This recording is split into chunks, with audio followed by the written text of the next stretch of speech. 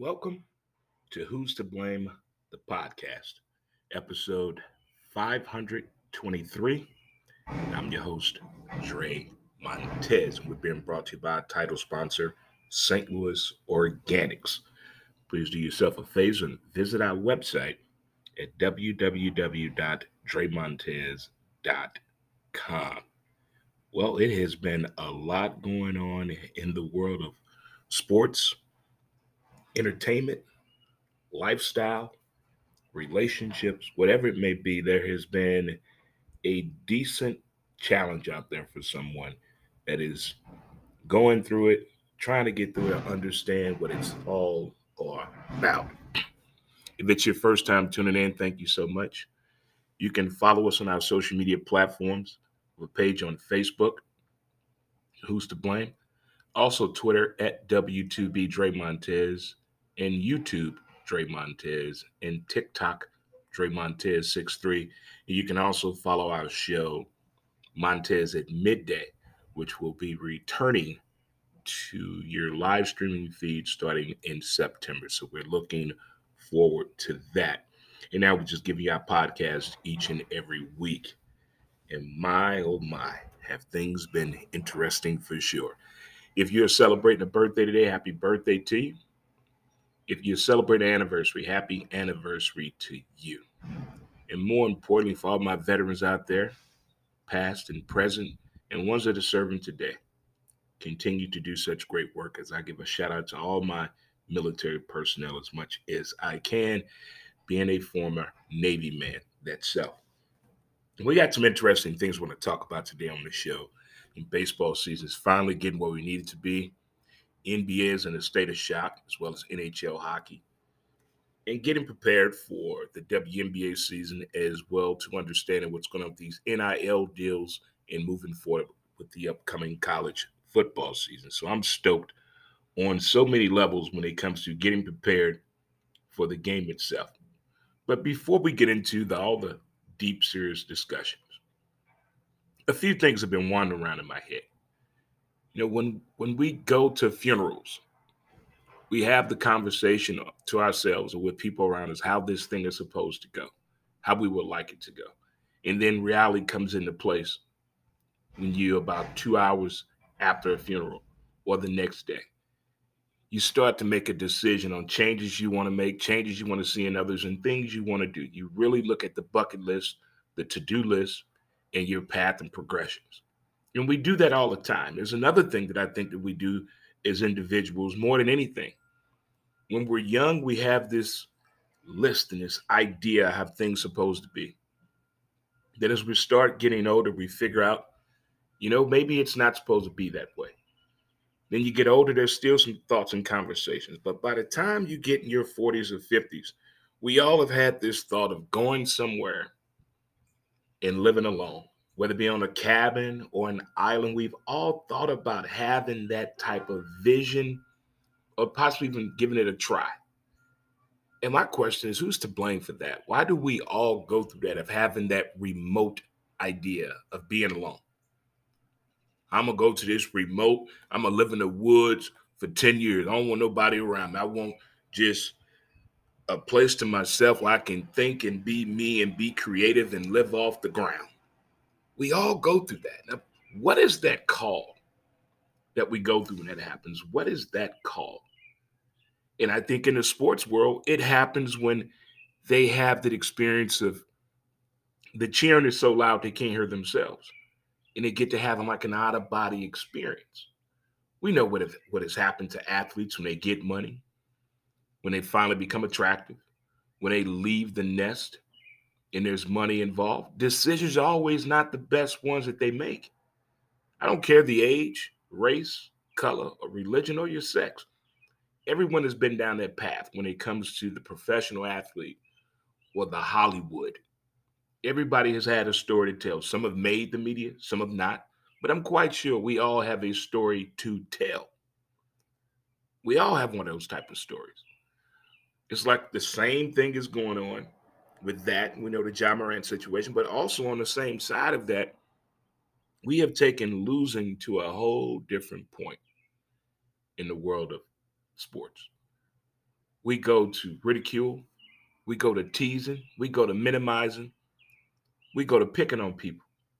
Have you ever lost? Have you ever been fired from a job? Did you bounce back? Did you get a better job? Did you make the situation better or worse?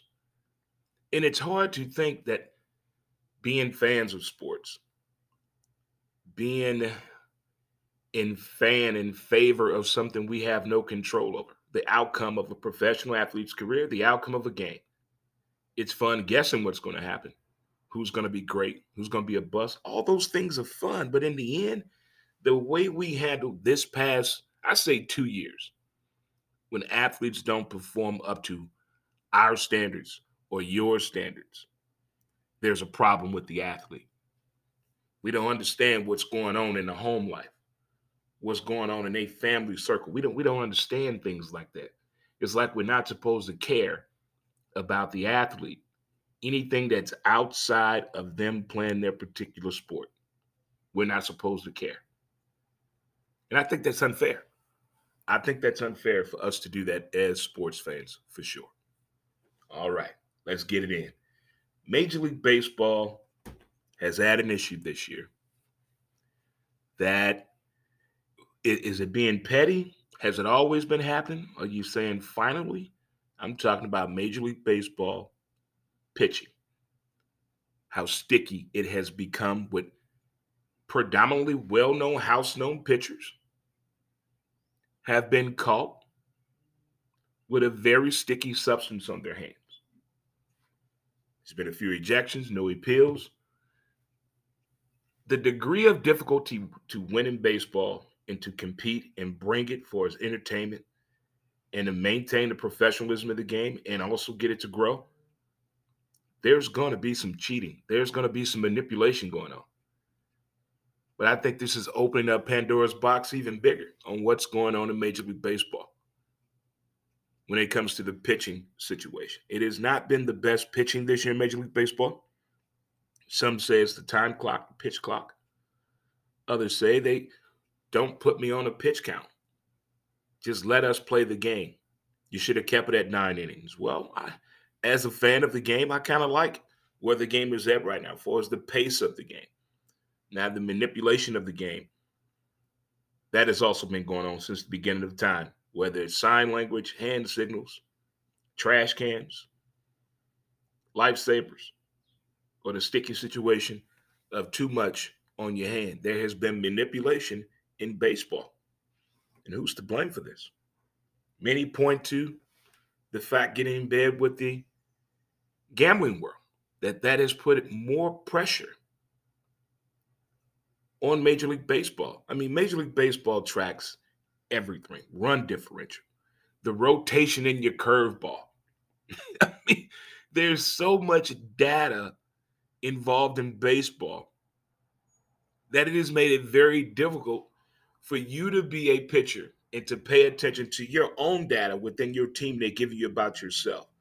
Let alone now you have these gaming casinos now that have also data to go with that, and your name is affiliated with that. Your team is affiliated with that. That makes you want to play better, do things that are not becoming of an athlete today. Coach to say something that's foul, change up the pitching rotation at the last minute.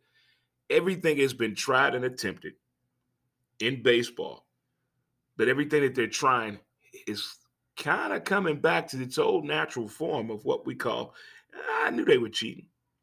I guess time will tell. And that's the funny thing of baseball. We don't find out much at the time that these players are playing. We find out years later after their career, usually 5+ years or more. And one former Major League Baseball player and Cardinal, Mr. Will the Thrill Clark. Will Clark has been sharing some amazing stories about his baseball playing career, the do's and don'ts, which he knew what was going to happen, what was considered Bush League then. Watching games today, his reaction on certain plays, the bat flip. Is the bat flip still offensive? They put costumes on now. I think there are 13 Major League ball clubs that have home run rituals with a costume or a prop. I mean, baseball has changed, and And that's the thing that we don't like. Nobody likes change. Look at everything. Look at everything you into, from music to television. When it changed, nobody liked it. Nobody liked it at all. It has taken a minute to get where we're at, to understand the bat flip. But the one story Will Clark told, he was coming up to bat against Dennis Martinez, former Major League pitcher with the Montreal Expos, and Gary Clark was the catcher. And I guess Dave Martinez, by accident, well, not accident, Will Clark kind of peeked his eyes down and saw the count for the pitch to be coming. And he crushes this ball, hits it out. And Dennis Martinez saw it. And Gary Clark's like, what the hell was that, man? And he's like, we're going to hit you the next time you come up to bat. And, of course, they hit him. And he gets to first base and said, what? That's baseball. That was how baseball was played then. You can't do that today. No way.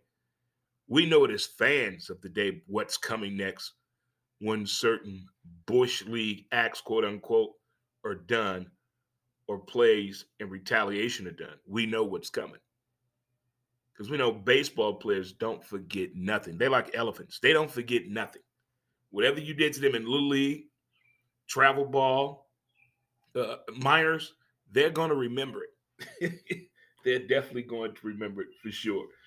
And I think another thing that I see is going on is the pressure of the responsibility of today's young kids, young athletes, young professionals, young thrill seekers in the entertainment industry. The responsibility and the age has shifted drastically. You look at the age of 18 to 21 when you were 18 to 21, and look how responsibility was dealt about for you. And we're going to take that to 21 and up.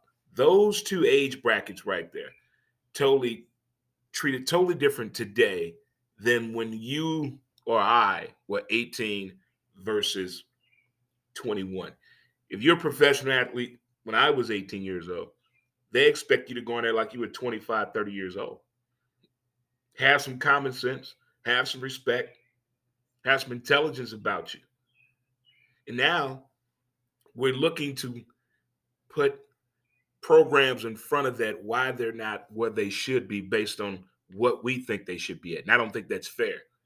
We expect 18 to 21-year-old today to act the way we act. We were 18 to 21. That's fair. That's not I'm sorry, that's unfair.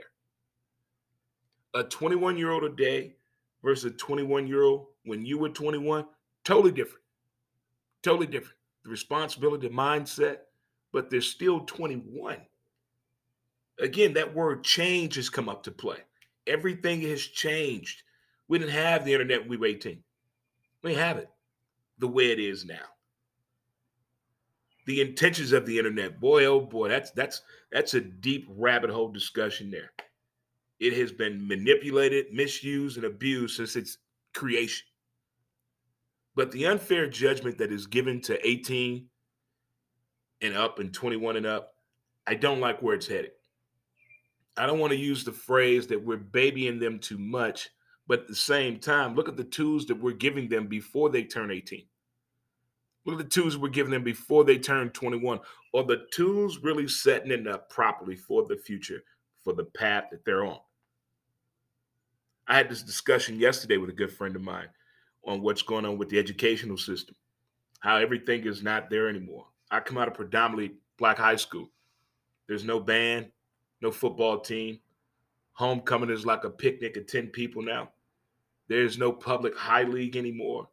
It's like there's a thirst out there and it's not being granted. So I said, why don't everybody just get homeschooled and everybody go private with their own sports and activities groups? I think that would probably be the best thing ever. If you're taking everything away from the kids that they need to excel, what's the sense of them going into the institution? Who's to blame? Mm, mm, mm. Well, as a fan of women's sports, I love seeing the growth of women's softball, college and professional. I love the growth the past 4 years that women's college basketball has done, especially the last 2 years. All this has come about on how the women have been treated ever since the bubble incident, when we saw how the men were set up versus how the women were set up. It was downright fucking embarrassing. Now we done found out, we knew the pay was different, but the way they travel, oh my goodness. That is a huge difference, the way the men travel in the NBA versus the women in the WNBA. Now the WNBA has taken another page from these women. So they're saying there are not enough teams. So all these players that we signed from 2018 to up to last year's draft, we probably don't have a home for them. So these women who were top draft picks don't have a WNBA team because they're saying there are not enough teams and rosters can't be that big. What can be done, WNBA? You say, nobody says, most ads and most men dominated shows, they make fun of the WNBA attendance. But the WNBA has had some sellouts. They had a preseason sellout this year, a preseason sellout. The WNBA is getting the fan base it needs. To me, I think it needs more support. I'm going to say it. I'm going to say it one more time. I think the WNBA needs more support from women. I'm going to say that right there. It needs more support from women. It should be groves, rows and groves and busloads of women and little girls going to WNBA games. The same way they go to a Taylor Swift concert. It should be the same way every damn game. Everyone. You know how many little kids go to football games by the busload? I'm talking little kids who one day may want to do this. They want to get a good look at this, hands on up close. Here you go. You got all these clubs out there, all these churches and groups that get together, that rent these buses out, get tickets to these kids. Why the WNBA can't do that a little bit more? If they are doing it, I need to see it more. Share it across the board. But what can be done to help the WNBA? And who's to blame for this? Was it the first initial contract that was done with the WNBA when the NBA said, okay, we're going to create you? But in the years the WNBA has been around, do you see it going up? No room for improvement, or 5 years left in this league? There is room for improvement and growth in the WNBA if they get the right people. Every time there's a sports group put together, I understand you need people that understand money, understand dollar figures. But when it comes to the actual sport, you do need those people as well involved in that process of putting together a partnership or a sports group to purchase a sports franchise. That's what I have to say. Speaking of a franchise that's winning all over the place, Apple TV, Ted Lasso. I've talked about this show many, many times, but I think this season of the show, they've hit more on things that are going on right now, how to deal with them, what do you need, what can be done, how are you coping with this, how's this really affecting you, what does it mean to talk to somebody, what does it mean to have somebody listen to you without saying a fucking word back and you're feeling good, to understand the true meaning of camaraderie, teamwork, and a coach that understands his players and coaches that want to learn from their players and vice versa. You see all of that in this show. The family life, dealing with the fact you're in another country. You're in another country missing your kid. That has to be something. When them kids at that impressionable age, you know that molding age, I'm telling you, you can't get it out of your head. Then the injury portion. How do you deal with an injury? You're afraid. First time you ever been hurt, it's a brutal injury. First time you ever been hurt, and it's a brutal injury. You're having flashbacks of what happened. Now you're taking precautions to never make that mistake, and you can injure yourself doing that. That's a phobia. The fact that you're getting older, you can't move the way you used to move. You can't give the sport what you want to give the sport back. But you never thought that would happen to you when it did happen, and you don't have an outlet. You're not frustrated. You're just to the point where I thought I had more time.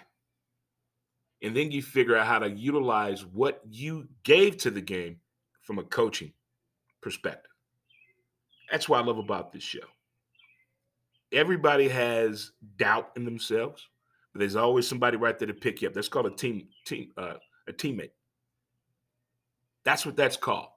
When you lose as a team. When you figure it out in the middle of the game how to win, and you all know it at the same time, that is a beautiful thing in that locker room. When you know a player is hurting from outside of the game, you got to figure out how to build him or her back up without disrespecting them. But the show Ted Lasso, I'm telling you, if you have not watched it, do yourself a favor and check it out for sure. It is something else, but check it out for sure. I want to thank you again for tuning into today's podcast of Who's to Blame, episode 523. It was fun talking to you. And as I always say, two wrongs don't make a right, they make a left turn. In the words of my great grandpappy. You guys have a great day and enjoy. And thank you for tuning into the show. Peace.